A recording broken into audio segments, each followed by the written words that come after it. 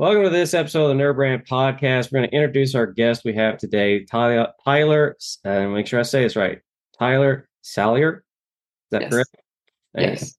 He is with XOI, based in Nashville. And the reason why I took that very slowly years ago, there was a company I worked with. It was an IT. It was XIO. So my Oh, brain's like getting like, yes, I read that and it wants to read it the wrong way. I can't explain it.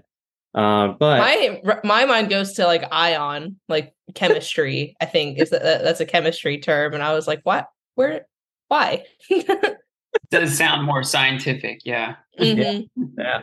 But they are a B2B SaaS company dedicated to making faster, better quality customer engagement for those in field-based work. I will break down even further because I watched some videos and listened to some podcasts with the CEO. It's an app that if you're in the HVAC industry, and I guess you have to take a picture of the units, there's always a plate that's there or something that, is in that field service work. You're going to find some sort of manufacturing plate. Your system will take a picture of that and kind of do what I guess some apps do with business cards, where we in sales will take a picture of the business card and it just kind of picks up all the pieces, and then magic happens after that. So it makes things a lot easier. Is that fair to say, or is that like dumbing it down way too far? That is a great, and fair thing to say. For sure, like XOI is a really cool tool that's changing a lot in the industry and really kind of revolutionizing the customer experience, right? From people in a residential home all the way up to large commercial companies that are operating buildings or hospitals or airports, right? It's pretty wild that when you order a pizza from Domino's, you get like an entire like update every 2 seconds and what's going on, to expect. But when you spend thousands and thousands, millions of dollars, right, you just get a kind of we're done.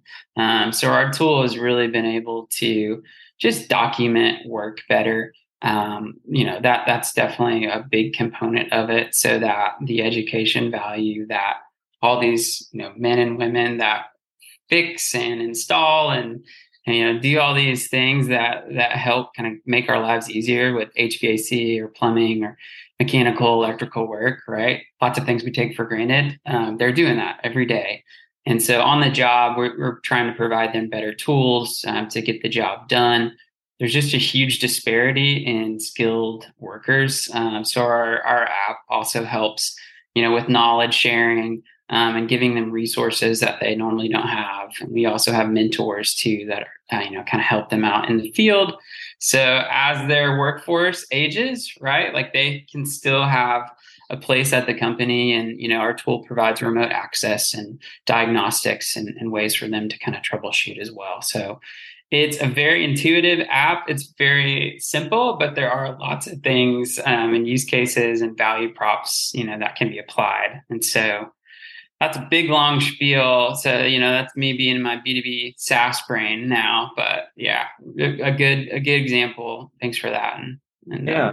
we do. It kind of lends into explaining more about your role in the company and marketing, if you want to elaborate any on that. Yeah, for sure. Just for a little bit of background, grown up in the agency world, done freelance over the years as well, and then kind of found a home in the last almost 7 years now here in Nashville for B2B software. So I've worked in the healthcare landscape for a little while, healthcare compliance, and then moved into this world with the application of XOI. And so, yeah, software is a wild world to be in, very fast paced, very competitive. But I've really enjoyed kind of having a role both in content and strategy, and now moving into partner and channel marketing. So it's pretty fun. I get to work on my team, but also collaborate with lots of other technology partners, integrated partners in the space of field service. So we want to have a campfire moment about some stories where you've been exposed to agility in the agency world. Yeah, for sure. I think just when it comes to agility, the best marketers who can organize, adapt, and, create quickly are the ones that are going to be the most successful. And I'm sure in the agency space and kind of B2B, in-house world, we've all had projects or assignments or, clients that just demand things quickly or you have to change on the fly, all those sorts of things. And so the teams that are, have a good process in place already, or, have just those communication skills to get the job done, are gonna, just perform better or have a good output of work. In my career, I hate to bring up, I'll say with healthcare, I hate to bring up the C word again, but during COVID, it was just a really wild time, right? Trying to sell software to the healthcare industry. And so something that was applied in our world of healthcare compliance as sort of the healthcare emergency was going on, throughout various states and nationally and the world, right? Our software, we were able to provide a landing page that quickly referenced all of the sort of credentialing and new rules around who could provide care. And that time, as you guys know, like hospitals were slammed, so it was pretty wild. Like you had to balance being empathetic and trying to engage and also, promote services all at the same time. So we were able to, try and create value, built a page where all these, hospital HR and compliance officers could go for reference to see, what was applied to their state, whether it's, the nursing board or even medical students that were able to provide care at that time. So that was one project that was pretty wild. As we mentioned, like enterprise clients always have last minute requests, changes, or things that they want you to work on.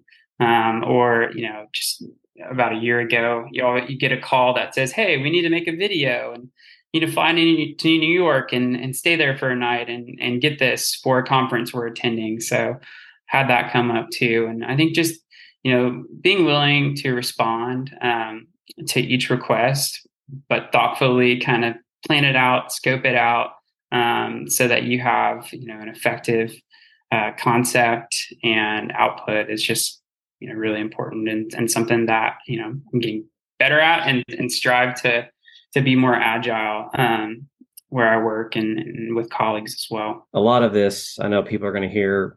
I know what people are going to hear. They're going to hear marketing, marketing, marketing, marketing, marketing. Yeah. Stop. You mean marketers like to talk about? Yeah, we just like to talk about ourselves. Is that what you're implying? And we think everyone gets it and everything we do. There's a great and all the acronyms. Yeah. Yeah.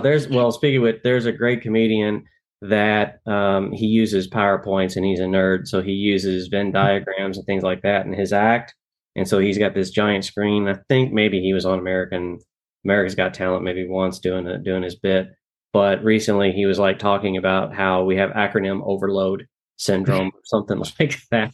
And so I went through a resume that just had everything in it, there were just no words at all. It was just loaded with that. And then it says, seeking a job as CFO, CEO, COO, EIEIO. And he's like, I want to be the guy that introduces himself as EIEIO. Whenever he added the part, could I buy a vowel? Whatever he started his whole tangent, I was like, I say that all the time whenever we're referring to acronyms. I'm like, can I buy a vowel? Oh man. Anyways, well, I think we all know that change is constant. So can you kind of address like how that could affect budget and staffing if you have limited resources or? Yeah, for sure. Yeah. Yeah, I mean, just adapting to both internal, external change, like you said, is a constant, is something that every marketing team faces, right? Whether it's from the board or, from your team or clients, right? And so the budget could be adjusted the next day, or or you could. This never happens, but get to bump up your budget, and that's always fun. But the expectations with that can also be pretty demanding, right? As we've seen, it's been a tough time for tech companies and marketers too, with staffing and just a lot of uncertainty going on too. So I think every team now is doing more with less, finding ways to still be creative, to have the output level that's required now to be a successful brand, both online and how you are sort of the day-to-day, like just helping with leads, that sales process, nurture process, all those things. So having a team, I think that's really bought in together, has that mind share of your brand and what you want to accomplish together is just really integral to be successful. Yeah. I one of the things is that was on the list here was like speed to market, and I kind of want to hone in on the opportunities come fast, because this seems to be a reoccurring thing that I'm not able to get business owners to understand, and to their detriment to their revenue. It's money that they cannot add or see or quantify, because it's not on the books and they haven't sold it and it's not there, which should terrify them actually, because it's out there and it's there to grab, but because you didn't act, someone else now has it. And you really won't find out sometimes until much later and realize how big of a mistake that was not to act quickly.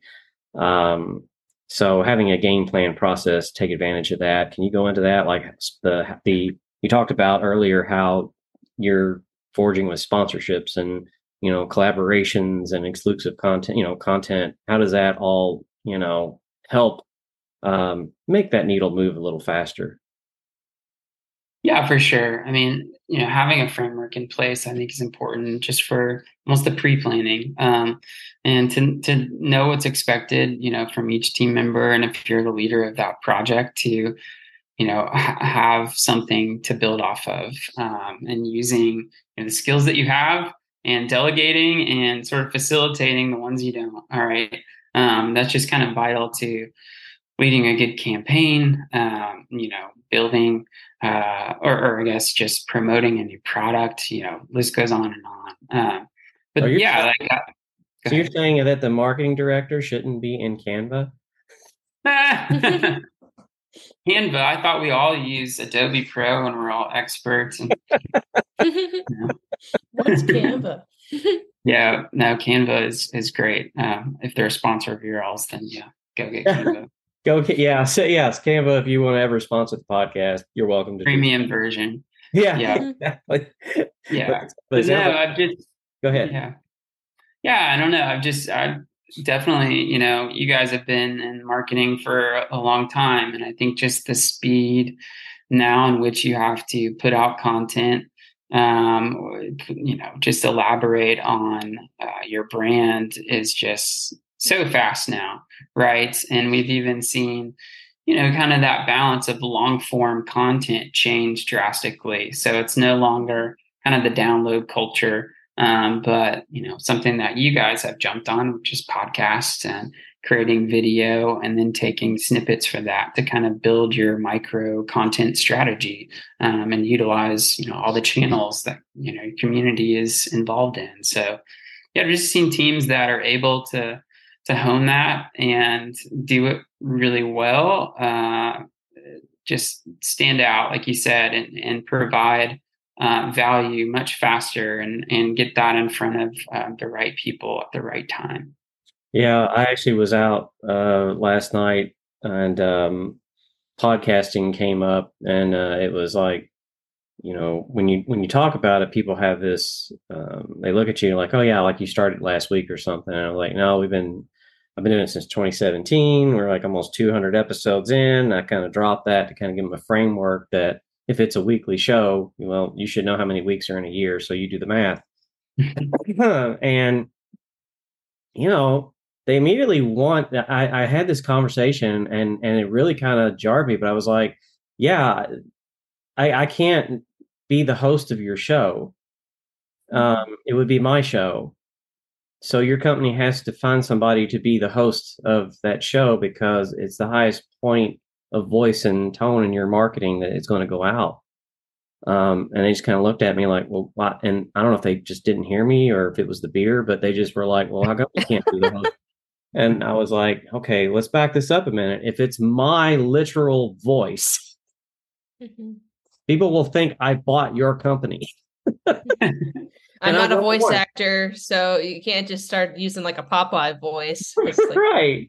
I'm just going to get Chat GPT to do my next podcast. So stay tuned. But everybody in marketing they'll latch onto that as if it's a fix for something without thinking about the strategy. I mean, it's a piece of content, but it's a massive piece of content, like you alluded to. Like sometimes we'll cut it up into smaller micro pieces.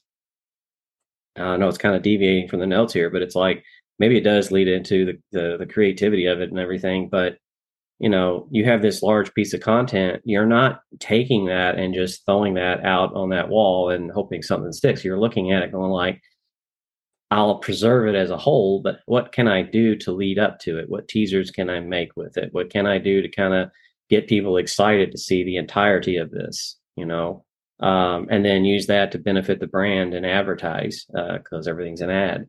So how do you do that and build? And you talk about building, those processes which are needed to do that quickly.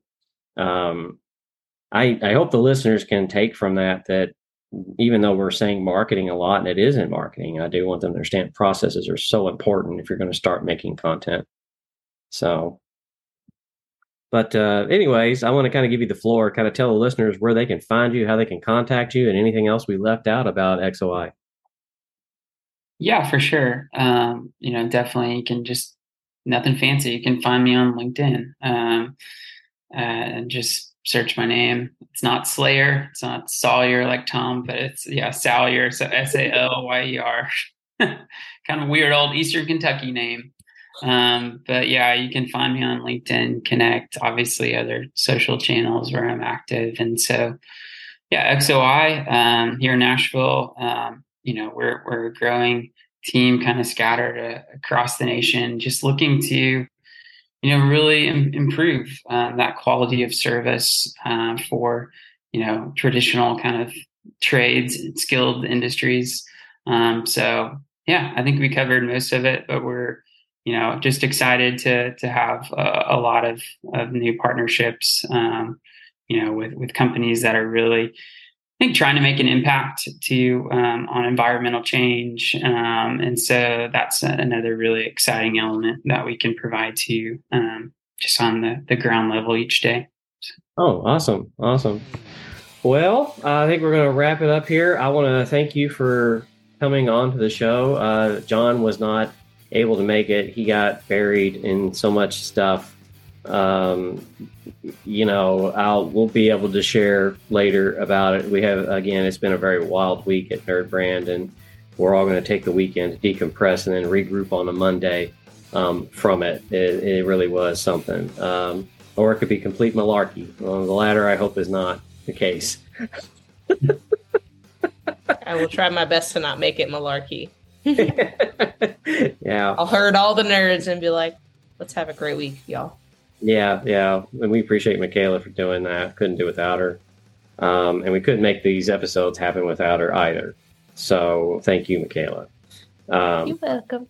Well, thank everybody for turning into this episode podcast. And I want you to tell y'all out there, remember, keep your nerd brand strong. Psst. Did you know everything is an ad? What do you mean? All expressions related to a brand are an ad. You just blew my mind. Yeah, don't let overthought advertising strategies get you down. Just have your why and a budget and leave the rest to the nerds. To chime in on all the latest branding and advertising pointers, listen to the Nerd Brand podcast on Spotify, Apple Podcasts, and more.